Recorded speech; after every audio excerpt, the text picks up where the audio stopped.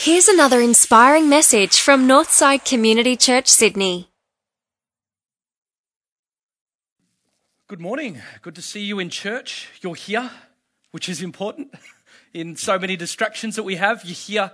That is a big thing. That's not just a demonstration that Jesus is alive. It's a proclamation that Jesus is alive this morning. So it's good to have you with us, and great to see all that stuff around Madagascar there.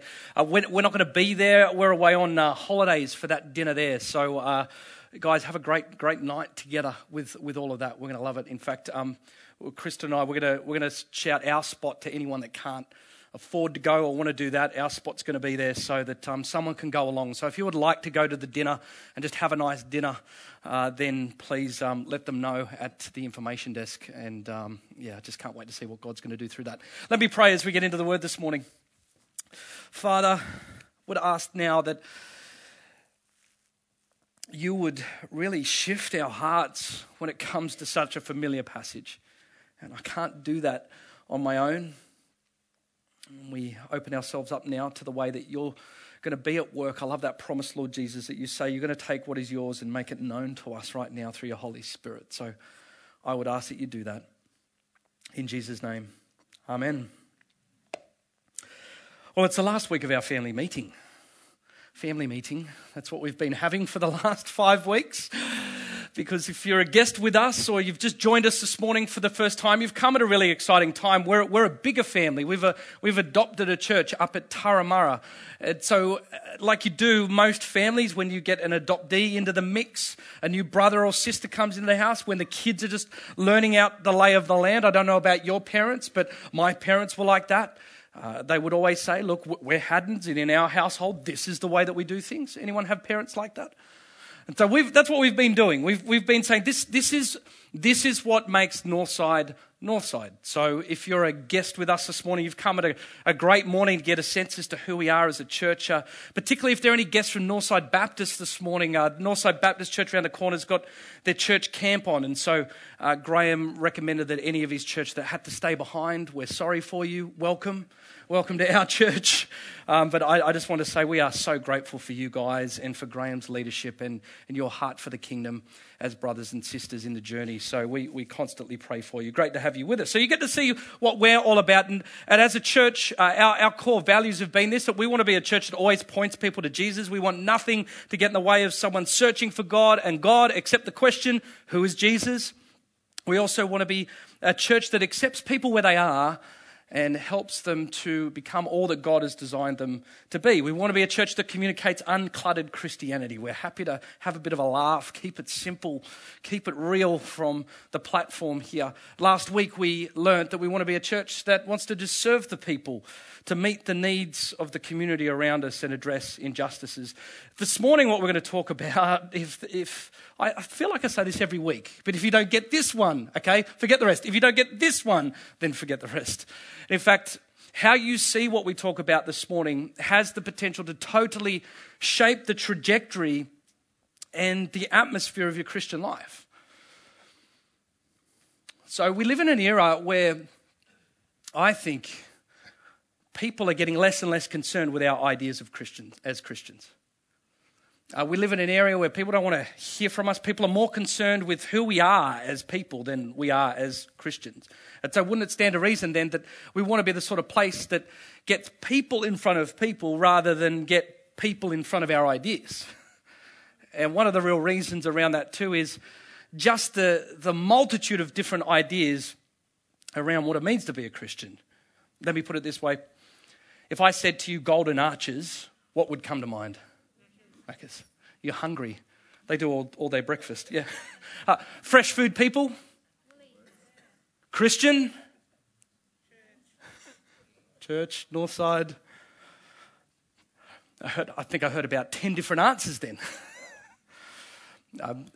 Haven't you found that if you went and asked the question of 100 different people what it means to be a Christian, you'd probably get 100 different answers. In fact, there's lots of confusion around what it means to be a Christian. Some of you would say, yeah, I'm a Christian. I went to a church once and I prayed that prayer. Some of you would say, I'm a Christian because of my brand of Christianity.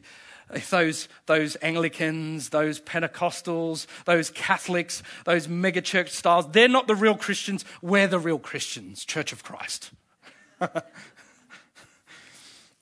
Or maybe there are some here who'd say, oh, I was a Christian. But with all the junk that was associated with that label, I'm just spiritual these days. I'm searching. So no matter which way we look at it, there's about 50 different answers that we could have when it comes to the question, what is a Christian? I think it's because over time and over history, the church has done an amazing job at mucking up the definition of Christian, and more importantly, stripping the definition of Christian way away from the way that Jesus intended the definition first to be. You know, in fact, if you read the New Testament, you can only find the word Christian 3 different times. So Christians didn't think of themselves as Christians way back in the day when it started with Jesus. In fact, Jesus sets it up for us in this passage where he says here's his definition. All authority in heaven and earth has been given to me. Therefore, go and make... Oh, you've read this one before. Notice how he doesn't say, therefore, go and make a Bible. Therefore, go and make a church. Therefore, go and make a theological statement. Notice how he doesn't say that? And here's, I think, the reason why.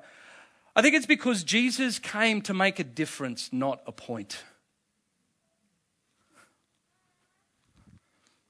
Jesus wanted to get people in front of people, not people in front of his ideas. And it's the thing that frustrates the living daylights out of me, is the way that we as Christians could be so consumed with making our point in society. You know, it's not like in his commandment in John's gospel that we'll read in a little bit later, that Jesus says, oh, this commandment I give to you, believe in this theology. This commandment I give to you, make sure your theology is pure. He doesn't say that. But we as Christians all the time sit and stand upon that which we believe as the thing to make us different. Part of that reason, I believe, is that we as Christians find it far easier to believe than to behave. Now, don't get me wrong, I'm going to get you confused with something I say all the time, because I often say, some people are already saying it, oh, but Sam, you say, belong before you believe, and you can believe before you behave. And I do, but here's the thing. You can belong before you believe, but so many Christians belong, and then they believe, and then they stay there. And they think that it's the believing that makes them a Christian. And what we're seeing from Jesus here is that it's not the believing that makes you a Christian. In fact, a Christian is happy with just believing. A disciple is not happy until they make a difference.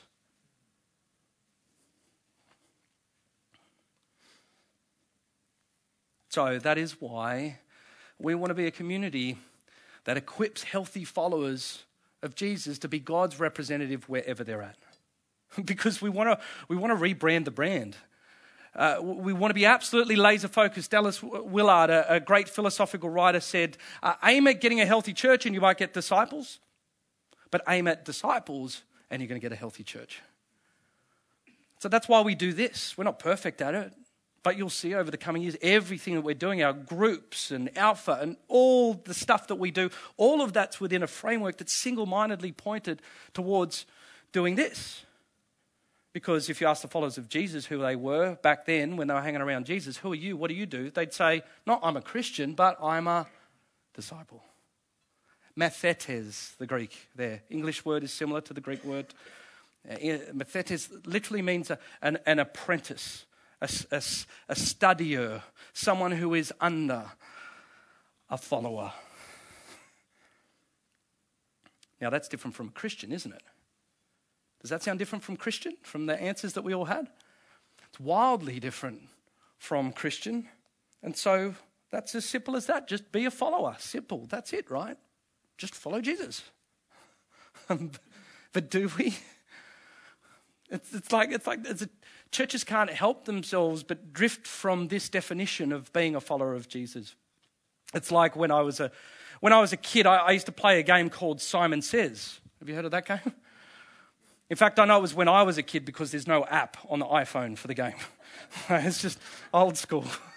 Okay? And so Simon Says, you remember Simon Says, put your hands on your knees. Simon Says, put your hands on your head.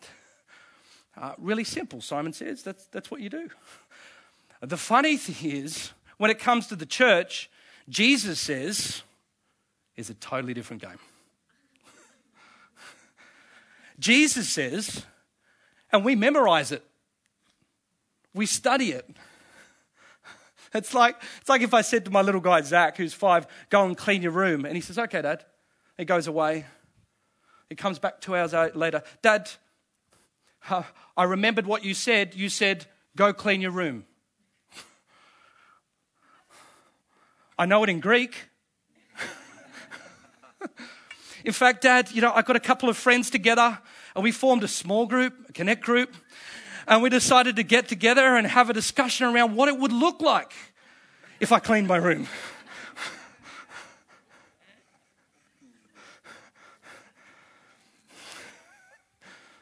Simple, right? So the real question is not, are you a Christian? The real question is, are you a disciple?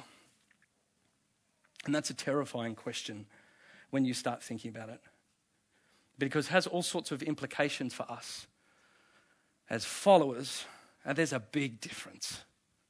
The world knows that there's a big difference between Christians and disciples. They feel it. They don't need to know it, they feel it. So your question is, well, how do I know? How do I know that I'm a disciple? How can I work all of this out? A couple of quick questions we should always, in this place, be asking each other. First one is this: who are you learning from? In Methetes, if it's a disciple, if you're underneath someone. A disciple is someone who says, I've got this decision to make. How would you do it, teacher? I'm not sure. Okay, that's how I will do it. A disciple is someone who says, I need to get some wisdom around what this choice should be. What would you choose if you're in this situation? Okay, I'm going to do it. A disciple says, okay, where are you headed, teacher? I just want to be with you. Okay, that's where I'm going. So here's what a disciple is. A disciple is someone who says, I want your wisdom, I want your guidance, I want your leading, but before you even give me the answer is yes. Yes, yes, yes, yes, yes, yes. That's the answer. Before you even open your mouth, yes. Totally reoriented around the leader.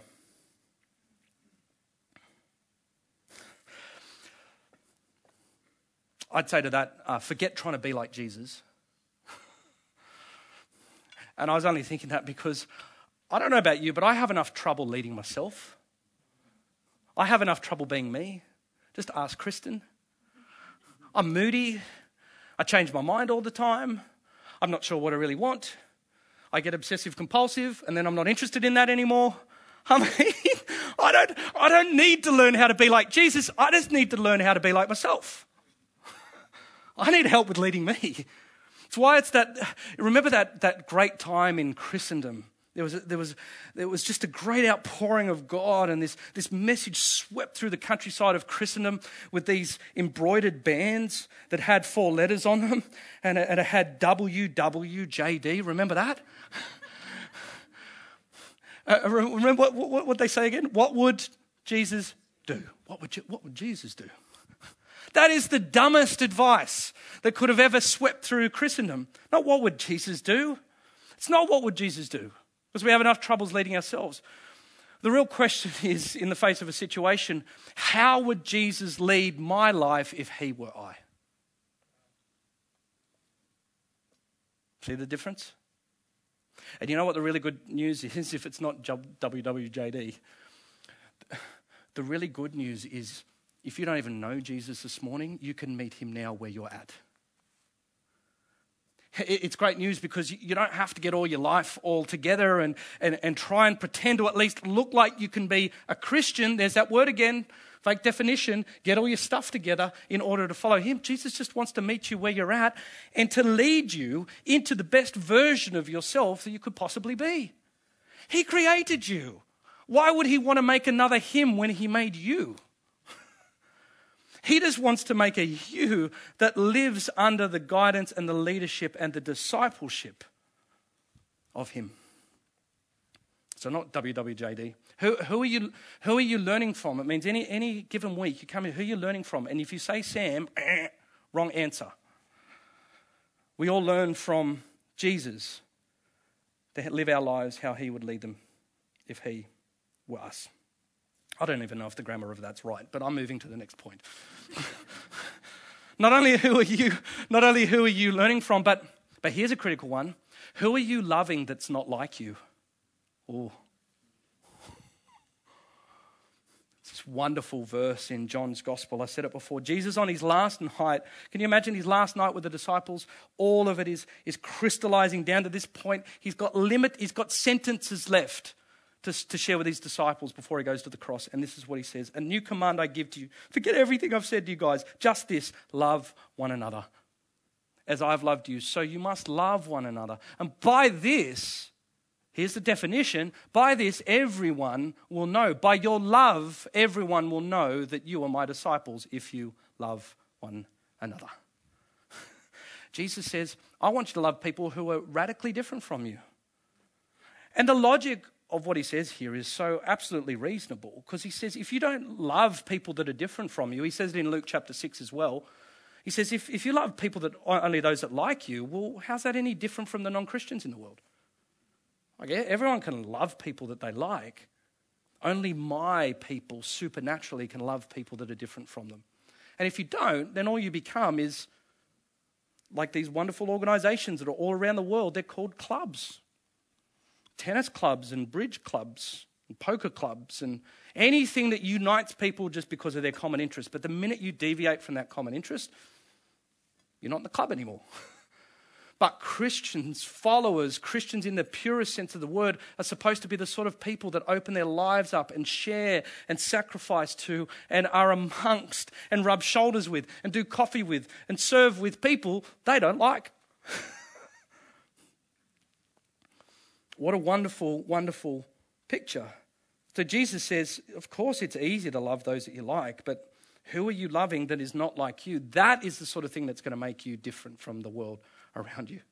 And so the first question, not only who are you learning from, but then who are you loving that you don't really like? You don't have to name names too, by the way, when you do this. But the third one, who are you leading? Who are you leading? Jesus says, therefore, go and make disciples. And then this guy, Paul, who Time magazine puts down as the second most influential person in history behind Jesus Christ. Time magazine says this. Paul says it so wonderfully. He simply says, follow my example as I follow the example of Christ. We've got a saying in this church that simply says MD, MD, MD, MD, MD. In other words, make disciples who make disciples who make disciples who make disciples. I had a youth pastor who said, you've never done your job as a Christian or as a discipler until you see someone that you've led to Christ leading someone else to Christ. Have we done that? What this means is that when you turn up to church, you're not a participant, you're an investor. You're a participator. I've got to ask you this week, who in your life, if you call yourself a mature Christian, have you invested into this week? Jesus says, go to all nations, baptizing them in the name of the Father, the Son, and the Holy Spirit. That's all Christianese words for this. He says, simply just immerse people in the wonderful, fully orbed nature of God. Who's been in your life that you've said, have you seen this in God? Have you seen that part of it? Can you believe this in the Word? How is this challenging you? How is He helping you? Have you had that sort of life this week? And it doesn't need to be rocket science. It's why we're constantly going on about connect groups. You can do that in connect group. You can do that mentoring. You can do that over a coffee with someone. We're in like the mecca of coffee in this place. This should be like discipleship heaven in Crow's Nest in the 21st century. But simply, who are you investing into? Can you see how this definition squeezes us a little bit? Are you a Christian or are you a disciple? Because Jesus said pretty simply, a new command I give you, love one another. And by that, the world will know the true definition of Christian. Love one another. He says, I want you guys, you 12, I want you guys to love each other so much that when people look outside in your relationships, they just go, wow, that's incredible. I want them to look in there and say, look at how they love. Jesus says, follow me. And I want you all to create communities of compassionate, radically non-like me loving communities that have people going, I can't believe they're like that. Look at how they love. Look at how they treat women. Look at how they treat people of all ethnicities. Look at how they treat men. Look at how they even treat the kids. What a beautiful community. Jesus says, go out and do that. And as a result, you'll create a community that will begin to grow and grow and grow. And it will impact the world. And eventually someone really clever somewhere is going to call it, I don't know, church. But don't ever let church take you away from the definition that I give you here. Love each other. Love each other so beautifully that people can't help but look in and say they have to belong to that Jesus guy. And in fact, people who are outside of the church or not part of your community can come to the edges and they can peer in through an invitation of a friend or a website in the 21st century, and they can look in there and they can feel absolutely confident that that bunch of people are not going to shout them down or cast them out or pass judgment on them, but they're going to feel loved and accepted. And even if they want to reject me, even if they don't want to have anything to do with that thing called Christianity, they'll say this, I don't know if I want to be a Christian or I could ever be a Christian, but I'd sure love to have one in my life. And the beauty is for them, if that happens, I'll be there. Because at the end of the passage he says, and I will be with you until the end of the age. And so people don't have to come to church to get Jesus, because where you are is where Jesus is. And the universality and the great mystery of this incredible religion that swept the world that is Christianity is that Jesus is now universalized into the 45th floor of the Australia Square Tower building this week. Or into a mum's group as everyone's trying to work out how they do that thing called parenthood. Or a university or a school, because Jesus is where you are. And that's why we want to be a church that equips healthy followers of Jesus. So, are you a Christian? Yeah, sure. But are you a disciple? Are you learning from him? Are you loving those different from you? Are you leading someone else into that reality step by step? And can you imagine what would happen if we got this? Can you imagine what would happen if we rebranded the brand and people were able to peer in and go, wow, these guys look so incredibly different? Can you imagine what it'd be like if everyone played their part this week? You thought you were just turning up for church. You're not. It's locker room. We're getting ready to be Jesus where we are. And like we say each week, in the smallest of small, I don't care how small you want to record it, Sydney will be a little bit different because of your presence, your loving presence in the world. And Christianity, maybe not in the life of everyone across the papers, but in that one person's life, Christianity is being rebranded as you love people as you go. Are you a Christian? Sure. Are you a disciple? That question pushes in on us all, myself included. So I don't want you to forget this as we finish off this series. You are your church. Church is not the ministry team. It's not our little DNA sketches. It's not a sermon series. You are your church. You're our church. You're the reason why I love our church, because, I don't know, we're a church that seems to get most of this stuff that we have to preach. We're not perfect, but we certainly get it. But you are your church. So if there's bits of your church that you don't like, what are you doing about it?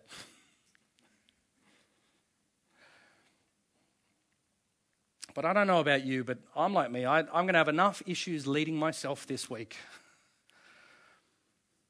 So I prefer to stick with the definition of Christianity or Christian as a disciple.